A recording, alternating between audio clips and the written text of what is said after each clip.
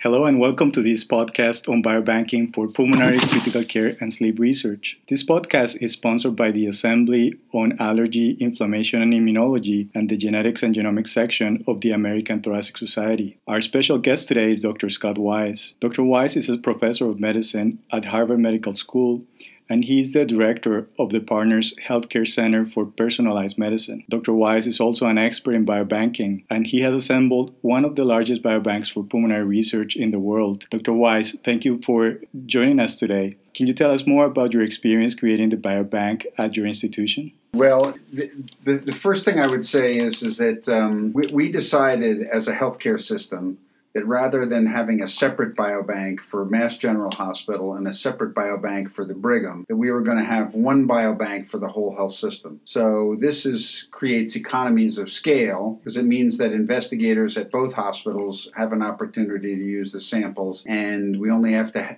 develop one facility for the whole Partners healthcare system. So we have about 6,000 investigators and approximately $1.4 billion in research across the health system. So a lot of investigators, they're potential customers for the biobank. The second thing I would say is that the biobank is embedded within an infrastructure to help investigators with all of their research. So it's not just a standalone biobank. It's a biobank that's connected by an IT infrastructure to a core laboratory that does sequencing and genotyping, clinical CLIA laboratory that can do genetic and genomic testing, and a research portal, which is an IT portal for investigators where they can go and get information from the electronic medical record or biobank samples to use in their research in these cores. That is a very impressive organization at this stage in your division. What is the main application of your biobank samples?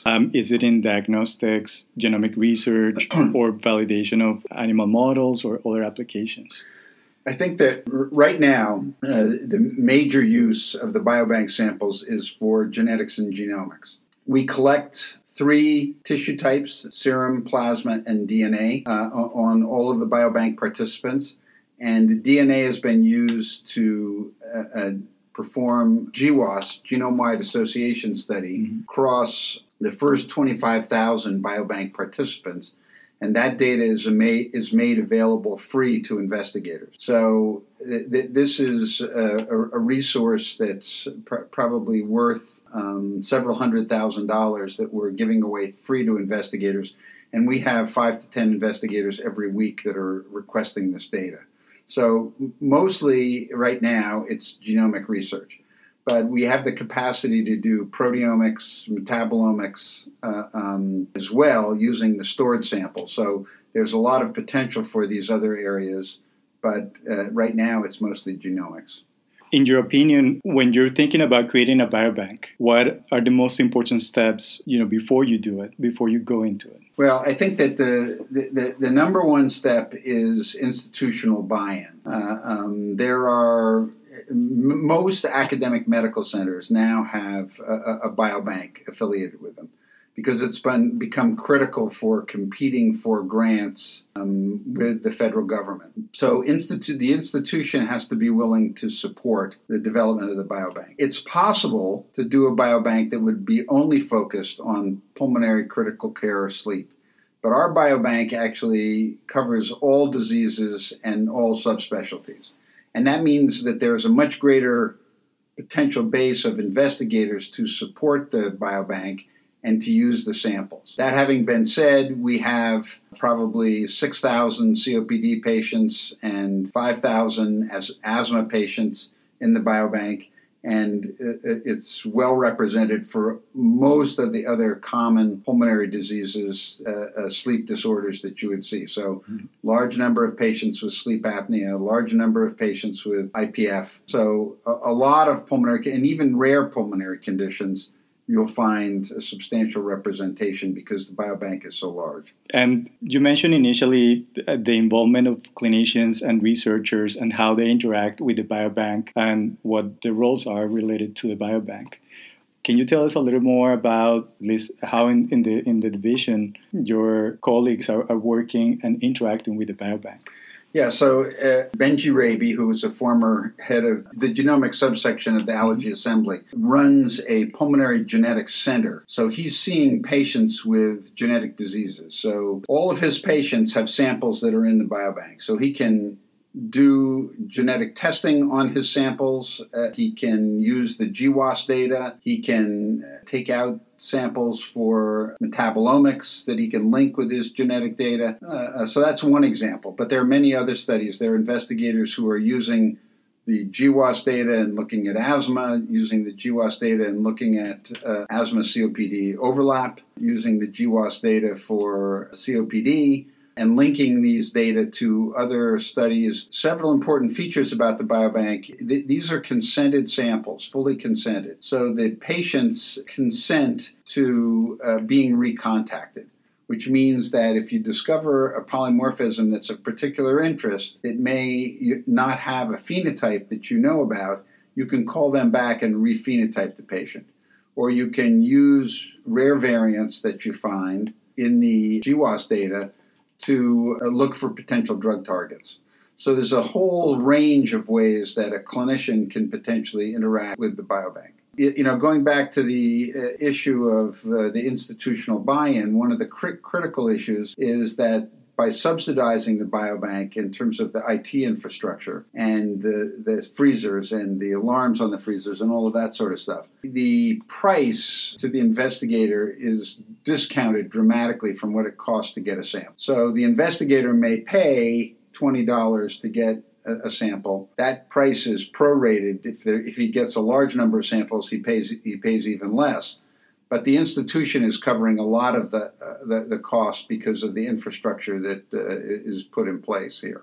That is an excellent setup, and I think that most of our listeners can learn a lot from using this, like you mentioned, economies of scale, and try to look for institutional buy-in to be able to support their local biobanks. Thinking about kind of quality control and also how to move forward after you have established your biobank, what are the essential standard operating procedures that you have implemented in biobanking in your biobank? Let me start with one other thing, which maybe even before we get to the quality control, an essential feature that you have to have, and that is an electronic medical record. We see on average 6 million patients, about 1 million new patients. But we have a repository of about 6 million patients who have been seen at Partners over the last 2 or 3 years. So that's a lot of patients. And each one of those patients has an electronic medical record. We're now on the EPIC system so that any Partners patient anywhere in the 12 hospital system has an electronic medical record that can be called up by a clinician for use. But researchers can get access to the research version of that electronic medical record, which has ICD-9 codes as diagnoses. But we have validated over 40 diagnoses in the electronic medical record using special machine learning algorithms that we've developed. So this means that rather than just going to the biobank and getting a sample and having to do a chart review, investigators can go to the biobank, get these validated phenotypes if they've got appropriate IRB approval, and get samples or get the GWAS data, link them to the phenotypes, and perform all kinds of studies. So I think even before we get to the quality control, having this electronic medical record link and having these validated phenotypes greatly expands what you can do with a biobank. And this has made us competitive in terms of research and research networks that are funded by the NIH, but it's also advantaged our investigators because they have these validated phenotypes. So the first step here in terms of standard operating procedure is having this link to the electronic medical record and having these validated phenotypes. So if you go to our research portal, the investigator sees the electronic medical record. He can figure out how many patients have a specific diagnosis, how many patients have IPF who are over the age of 50 who are non-smokers. And he can get that subset of patients. He can link that with the genomic data or link that with the imaging data so he can see the CT scans on all of these people or perform manipulations of the CT scans, and then he can link it to the samples and do a particular study. So with regard to the samples, probably the critical thing about the samples is the speed with which these samples are frozen and separated. Because for high-quality proteomics, you need to freeze your serum and plasma within 4 hours. That is, for DNA, it's not a problem. You can have the DNA being stored in a refrigerator for hours, and you won't have to worry about degradation. But you have this 4-hour window that you have to get the serum and plasma extracted and frozen appropriately if you want to be able to do high-quality proteomics. So we actually take the samples from the two hospitals, take them by courier to our central facility in Cambridge, where the serum and plasma are extracted and stored, and one Buffy coat aliquot is processed to DNA, and the other Buffy coat aliquot is stored as a Buffy coat. And that whole process of the transport, extraction, and storage, we can accomplish that in the requisite 4-hour period of time. So that requires a lot of coordination with both the clinical research infrastructure and the biobank. How do you accomplish that? Is it also managed by your IT portal, or is something that needs to be scheduled in advance? How are you able to accomplish that? We're still in the stage where we're recruiting for the biobank. So we have recruitment teams in the hospital, and the recruitment teams work in several high-volume clinics at both Mass General and the Brigham, where they consent the subjects, and then the subjects are routed to phlebotomy stations in the hospital where their blood is drawn. In some patients, blood is an add-on to whatever clinical draw that they have. We only take 3 tubes. So if they're getting blood drawn for something else, they get their blood drawn for that, but they get the extra tubes taken. And then it's immediately sent to lab control and pathology and then transported to 65 Lansdowne. It's a pretty seamless process. It flows pretty smoothly. And we have a couple of pickups during the day so that we can ensure that we get the samples quickly and get them processed quickly. And for other samples like bronchoalveolar lavage or other special samples that are collected in a different setting, what is the type of setup that you have for those? So that's a really good question. We don't, at this point, we are not processing tissue or BAL or urine or stool. We're focused exclusively on liquid from blood, which makes things a lot easier because we don't have to worry about many different types of samples. That having been said, it's clear that many investigators would like, one of the most popular areas that people would like to get samples is the microbiome, the gut microbiome. So we're not currently doing stool samples, but that's one of the things that we're considering for the future. The other thing is that people want to have lung tissue or tissue from other organs, and the way we manage that is we link specifically to tissue banks where we can link our blood sample to tissue specimens from these tissue banks so that we get an integrated set of samples across the system. So the tissue banks tend to be separate from our central biobank, but we've linked to them electronically via our IT infrastructure so people can get those tissue samples if they need them. I think this is a great segue to something that we're all very interested in. It connects to the idea of precision medicine. Can you tell us about how the biobank is connected to ensuring more accurate diagnosis and personalized patient treatments? I would say the first important trend here is, again, the critical linchpin is the electronic medical record, because what the electronic medical record done is brought research and clinical care closer together. So now the research representation of the electronic medical record is right there, and people can cull out the type of patients that they want. They can go to the biobank and get samples. They can run a genomic or proteomic or metabolomic tests. They can then go back and see if those tests predict clinical outcomes or discover some novel treatment based on a rare polymorphic variation in the genome, and then work with the laboratory for molecular medicine, the CLIA lab, to actually try to develop a test that could be used to predict some sort of clinical event. So I think that the major impact of precision medicine at the moment has been looking for driver mutations, somatic mutations, different from germline mutations in cancers, and using that to provide specific cancer treatments. But as this moves into other disease areas, the overall infrastructure here, of which the biobank is only a part, allows investigators to rapidly speed up this process of finding novel molecular diagnostics or therapeutics, which is the essence of precision medicine. So I think it's right in line with that, but it's also a recognition that a standalone biobank without the IT infrastructure, without the supporting core laboratories, is probably not going to be enough to do this. There are many academic medical centers that have biobanks. There are many academic medical centers who have core labs. There are many academic medical centers who have CLIA genomic testing. But there are very, very, very few academic medical centers who have all of these things linked together, which is the unique feature of what we're doing at Partner.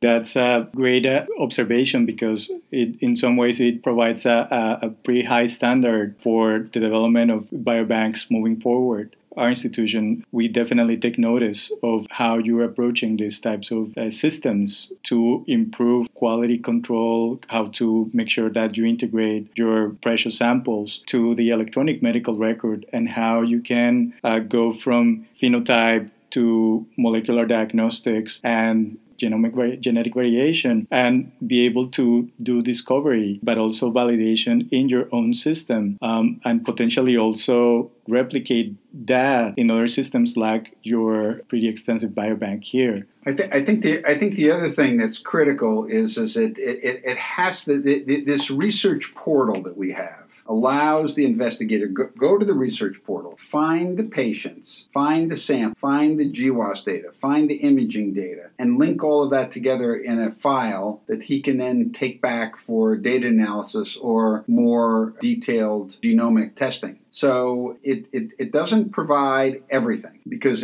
as I said, specialized samples we may not necessarily have. But by linking to the tissue banks, we've accomplished some of this. And by having the ability to recall patients, you can then add on additional samples that you might want to add to the base set of samples, and do it at a much lower cost and a much faster process in terms of recontact. So, we're averaging about 10 to 15 requests a week from investigators, and we're currently supporting $84 million in research across Mass General and the Brigham. So this is very rapid growth in a very short period of time, because the biobank has really only been at the level of recruitment that we have now for a couple of years. All that conversation about the biobanks, it's been very important for our understanding of how we can make this better and how we can optimize it for pulmonary and critical care research. Do you have any closing remarks that you would like to add to what we've been discussing so far? Well, I will say a little bit more about the quality control, because I think that there